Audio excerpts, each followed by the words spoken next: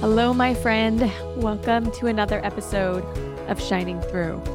This episode is especially tender and dear to my heart, but it is for you women in the world because I know that connecting and being vulnerable and honest brings courage and healing. And I want you to feel like you can find that on your own journey and overcome the traumas and the struggles that you've gone through. So here's me choosing to be vulnerable because I care about the women of the world. Last Friday was a really hard day for me. I started spotting. And for you men out there, I know this might be TMI, but when you start spotting when you're pregnant, it is not a good thing. And most of you don't know that we have been trying to grow our family and that I've been pregnant for the last 8 weeks. We kept it on the down low. We had this great plan that we were going to announce it to the family on Mother's Day, and it was all planned out. But then Friday came. And for those of you women who know what it's like to start spotting, even if it's a regular period, it kind of alters what's going on in your life. You think, oh, okay, now I have to be more prepared. I have to get supplies. I might be a little bit more ornery, and you're more aware that things might be a little different for the next few days. Well, when you're spotting when you're pregnant, it definitely makes things a little different. And is typical of any situation where we don't want it to be our reality, the first response I had was denial. I thought, I'm not going to tell my husband. It's just a little bit of spotting. It's not a big deal. We're just going to keep moving forward. And I swept it under the rug and just went on with my day. Well, the next day, things started getting a little worse, and I felt really physically ill. And my husband thought, oh, well, it's just a really bad pregnancy day. And I let him think that for a while. But then about halfway through the day, I opened up and I shared with him. And I said, I've been spotting, and I'm a little bit worried that things might not be okay. And when I said that to him, it felt like this huge anvil on my chest, a burden that I had been carrying alone was lightened because I was able to connect and share with the person that cares the most about me and this baby. And we were able to talk and pray and even start a fast together that we would have God's strength and courage as we moved forward with whatever happened in the next few days. And I am so grateful that I opened up and shared with my husband because the next day got really hard. I woke up in the morning, I knew something was different. I had never experienced the intense changes that were happening in my body. And in my heart, I knew that I had lost the baby and the dreams that went with it. And then we had to go to church, like that was the next moment of our life. I wasn't a victim of it. I said, I'm choosing to go and feed my spirit and take up the sacrament. But there were tears behind my eyes all day. And there was a moment right after church where I knew that I was having a miscarriage. And I looked at my husband afterwards, and he just gave me that knowing look. And we walked out in the car and turned on some music really loudly, and I just sat and cried with tears streaming down our face. I don't know how my kids didn't pick up on it, but we were just driving home, holding hands, crying on the way home. Well, when we got home, we put on a movie for the boys, and we gave ourselves time to feel. We took a little nap first to do some self-care and just relax a little. But when I woke up for that nap, my mind was flooded with questions. Questions like, was it my fault? Did I push my body too hard this week? Or why did I tell people now I have to go back and tell them that I'm not pregnant anymore? And that is not what I want to do right now. I just want to hide in a corner and pretend like it didn't happen. Or questions that turned into frustration or anger. Why did this happen? God told us to try. I was done having kids. I didn't even think we were going to try again. Why would we try again to have it fail? And then what comes next? Am I supposed to keep trying? Are we going to stop here? I don't know if I want to go through this again. All of the questions came flooding to my mind. And with those questions came lots of tears. Tears that we knew well because they were trauma tears. And I have shed trauma tears enough times in my life to know when it's not just sadness, it's deeper than that. Tears that happen when your dreams die. Tears when the unthinkable becomes your reality. Tears when part of your heart that was reserved for something is now empty and feels like it will never be filled. Those tears, I knew that I needed to just let them fall because sometimes they just come whether you want them or not, whether you're recording a podcast for the world or whether you just want to hide. But it's important to let those tears flow. And boy, they flowed and flowed and flowed. And my body just processed that grief. And then my husband and I took some time to connect with our kids and finish the day as a family. And I was so grateful to have him by my side processing that grief. Even after the kids went to bed, we turned on one of the movies that helps me process grief called Finding Neverland. And I just bawled and bawled and bawled because I knew I needed that outlet. I knew I needed that connection to myself, to my husband, to my grief, and to my God. Even though in that moment, I didn't necessarily want to connect or feel all of the feelings, but I knew I needed to. And then I went to bed and I passed out exhausted. Then, like so many of us who have gone through traumas, the next morning, I had to pick myself up and go through a regular day. Get my kids off to school, go pick up some groceries, make sure my email to the amazing women on my list was ready to go out that they expect from me every single week. Life doesn't stop just because you're in trauma. But I did take time to do self-care and tried to stay connected. Until a moment that caught me off guard. You see, every Monday on the way to pick up my son from school, I call my little brother and chat with him because Mondays can sometimes be hard to get your motivation going, and we have a commitment to help each other really stay motivated on Mondays. And the energy from that call usually helps my week be better overall. But this time, I went to pick up the phone to call my brother, and I did not want to call him because I wasn't in a motivational Monday mindset. I was in grief, and I had a decision to make. Do I hold it in and pretend like we're fine? And yeah, let's talk about how awesome this week is going to be and all the motivation we're going to create today. Or do I tell him what's going on? I hesitated because we hadn't even gone to the doctor yet and I didn't know what all happened and I didn't want to burden him with that news or ruin his week because, it was supposed to be a motivational Monday. I also didn't know if he could relate to me. He doesn't have kids yet and it was really vulnerable, and the social norm is you just kind of sweep it under the rug and you don't really talk about it if you have a miscarriage. We know that it happens all the time, but people aren't really talking about it much. And so that social norm was pulling at me and should I hide it? I don't know. What should I do? And then I said a quick prayer and connected to what was authentic to me. And I wanted to share with my brother because I knew that vulnerability and connection bonds people together. And I didn't want to feel separated from him and withhold that part of me. I wanted to connect with him. That's what Mondays are really about for us. So he answered the phone and said, "Hey, happy Motivational Monday. How are you today?" And the tears just started coming. And I said, "Honestly, little brother, I'm really having a hard day." And then I shared with him the journey that we had walked the last few days. And it was so beautifully connecting. It brought that growth for me and for him. And he was able to share with me some trauma that he'd experienced that I didn't even know about. I was so grateful that I shared. And it gave me courage to keep sharing, keep connecting, keep reaching out, especially the next day when we went to the doctor's appointment and there was no heartbeat on the baby.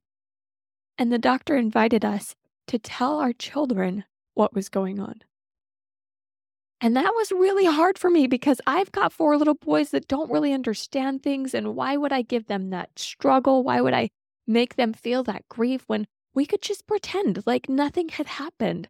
I could hide it. I had done it on Sunday. They didn't know what was going on. But there was a little piece of me that knew that they do know. They have seen. They haven't said anything because I haven't said anything. But what message was I sending them by not sharing what was going on. So my husband and I prayed about it and tried to decide what we felt was right. And we got a clear, peaceful feeling that even though our kids didn't even know I was pregnant, we needed to tell them what happened. And so on the way home, my husband had the idea to pick up some cookies that we always eat when our children are born. And he took a bite of that cookie and just cried. And it was a sweet, tender moment watching him hand those cookies to each of my children that day and talk about the beauty of celebrating life and about what we've been going through and why mom's been having a hard time lately and been sick and been working extra hours the past few months in her business so that everything would be ready for the baby. The baby that wasn't going to come anymore. And when we shared this with our children, my sweet little 4-year-old looked up at me and said, "Mom, that's sad." And I said, "Yes, sweet boy, it is sad, and it's okay that it's sad. And it's important for us to understand what to do with sad feelings." And we talked about grief and we talked about sorrow and the importance of joy and sorrow and how they can't be without each other. And then we even watched Inside Out as a family and talked about what they were experiencing in their own little lives and processed some things that they were holding. Then there was a moment where my sweet 10-year-old boy burst into tears. And I tried to get him to tell me what was going on, and he didn't want to say, and he wanted to hide, and he just told me he needed alone time. And I put my arm around him and said, "It's okay to be sad. Whatever's going on, you can share." And he looked up at me and he said, "Mom, I got sick. And then you got sick. And then we lost the baby, and I thought you were pregnant. And I was so excited. What if me getting you sick made you lose that baby?" And my heart just melted, and I was so, so glad that I had told him what was going on and shared with him vulnerably so that he could feel like he could share that fear with me too. And I told him it wasn't anybody's fault. It wasn't my fault. It wasn't his fault. The doctors said it even started to happen weeks ago before we got sick. And it was okay. It wasn't his fault. How many of us go through trauma and we feel like we're to blame? Or we have some sort of shame that festers inside of us, and we never really give it a voice. One of the women I connected with as I was telling them about this miscarriage shared with me that she had had a miscarriage once when she didn't think she wanted any more children and she was unexpectedly pregnant, and she felt upset about that pregnancy. And she ended up miscarrying, and it was so traumatic for her, thinking that she had caused it. And she'd never really processed that. How would that experience have been different for her if she had opened up and shared that fear like my son? I'm so grateful that I opened up and told him so that he could share with me too. We both found more healing and more courage because we connected through the grief. And that connection gave me courage to tell the other people in my life that knew that I was pregnant, which very few people knew. And it shocked me how many of them said, "Me too." Woman after woman that I shared my experience with over this past week has told me that they had a miscarriage or they'd struggled with infertility and how much harder it was than they expected. It definitely was the same thing for me. I thought it was such a normal thing that it wasn't such a big deal. But it stopped my world, and it was definitely traumatic. And hearing their stories, so many of them hadn't really opened up and shared much, or they hadn't processed what it was that they had experienced. One woman told me that she was on a sports trip for the weekend away from her husband, away from her family, and just had her one young son with her when she started miscarrying. And she had to drive that long trip home by herself while in physical pain and tears just streaming down her eyes, praying that she could make it home. Doing that drive alone was so hard for her.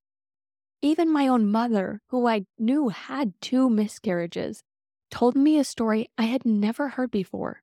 One of her miscarriages happened when she was camping without a supportive husband. And she ended up processing that physical and emotional trauma curled up in a tent. So many of us curl up in the corners of our lives and experience trauma. And the people who are close to us don't even know. We think it's too personal, like we shouldn't share, or we should be able to lean on the people close to us, right? Our spouse, or maybe one or two other people. But we shouldn't burden other people with our trauma, and then they're going to ask questions, and we don't have to follow up on those questions, and they might look at us differently. And the social norm is just to keep it quiet, to suffer in silence. But when we do that, we pull in and we disconnect from the people around us and from our reality. We end up trying to go through life like we're not affected, and it honestly feels like we're half dead. And then when we finally get to the point where we have to process the trauma, we often go and find professional support that isn't part of our everyday life. And then we feel like we have this other identity that people don't know about us, and they only truly know half of who you are, half of the deep sorrow that you have experienced. My friend, your experience matters, and it's okay to share it. Whatever pieces you want to share with whoever you want to share. It doesn't have to be your whole story or share it with the whole world, but you can reach out and connect, grow, find courage, and find that healing when you choose to step into the light. Satan loves darkness, and he loves silence. When we keep quiet and we hide, that silence breeds loneliness and hopelessness, overwhelm and shame, self-pity. All of these feelings feed off of silence, and it grows that darkness, that weight that we carry. And it's harder to find the light. When I chose to share with my mother and she told me about some of her experiences, it was really emotional. We cried a lot. And the next morning, she even called me a blubbering mess, and I felt bad that I had handed her that trauma. She didn't know I was even trying to get pregnant, and it was a lot of emotion for her to process. And I honestly felt bad. But then later that day, she called me back, and she said to me, "Thank you so much for sharing your burden with me. I spent all day writing in my journals and thinking about my own experience that I realized I had never really processed and healed. I didn't have the tools back then to realize how traumatized I was and how hard it was to go through that alone." And then she shared with me that she had reached out to multiple different places that day to find healing, to process her trauma, and that she found some insights that were so beautiful to her. She ended by saying, "Thank you. Thank you for sharing your journey so I could heal mine." When you choose to vulnerably share, you create more healing for yourself, for others, and for the world. What part of your story needs to be told? Are you suffering in silence or keeping things to yourself? Have you maybe never told somebody about something traumatic that needs to have space to heal? It may be a trauma that you're experiencing now, or it could be a trauma you've experienced in the past, a miscarriage of your own, or infertility struggles that are so painful. Maybe it's abuse that you experienced or watched a loved one experience, because it's just as traumatic to watch someone you love be abused as well. Maybe it's a betrayal or an addiction that you're trying to heal and overcome. It could be the loss of a loved one, a friend, a family member, or a dream that you had that has died. There are so many ways that we experience trauma. One school counselor said to me once, "I used to help prevent trauma from happening in these kids. Now I help them process it." We live in a world that has changed, and we all experience trauma. Faith crises, unemployment, illness, loss, grief, sorrow, trauma. we experience these feelings. And the women who come to me with their burdens, with their fears, with their struggles, or even simply just feeling worn out trying to keep going on the healing journey, they all experience these feelings. Feelings of grief, denial, anger, loneliness, fear, regret, sadness, hopelessness. So many of us have experienced these feelings. My friend, I know you've experienced them too, and you are not alone. You don't need to suffer in silence. Silence helps no one. What you give voice to has the power to change your life and change this world. Don't be a silent victim. Be a courageous voice. Your story deserves to be heard. And if you choose to break the silence, it's not about getting attention or vulnerability vomiting like Brené Brown warns. No. Choosing to break the silence connects us to truth, connects us to people, and connects us to God because we're willing to find His healing and to move forward on the journey together. We are not meant to journey alone.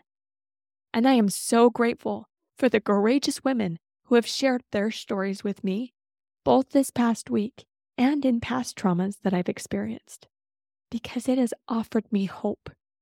Hope that I'm not alone, because I know I'm not. And neither are you. Don't be a victim. Be a voice. And if you need someone to hear your voice, it would be an honor to sit in that with you. Please let me know if you need a safe place, because you deserve to be heard, to connect, to grow and heal and find that courage. You deserve to shine through. Let's journey together. Have a blessed day. Healing is possible. If you feel stuck on your healing journey, you do not have to stay there. I've created an empowering quiz that helps you know exactly why you're stuck, what phase you're at in your healing journey, and gives you 3 simple things you can do right now to help you move forward. All you have to do is go to thelightcoach.com/quiz and take this free 5-minute quiz. I promise it will help you move forward and create that life of peace, hope, courage, and joy that you want to live. It simply starts by taking a quiz and seeing what's possible. I can't wait to see what you create next.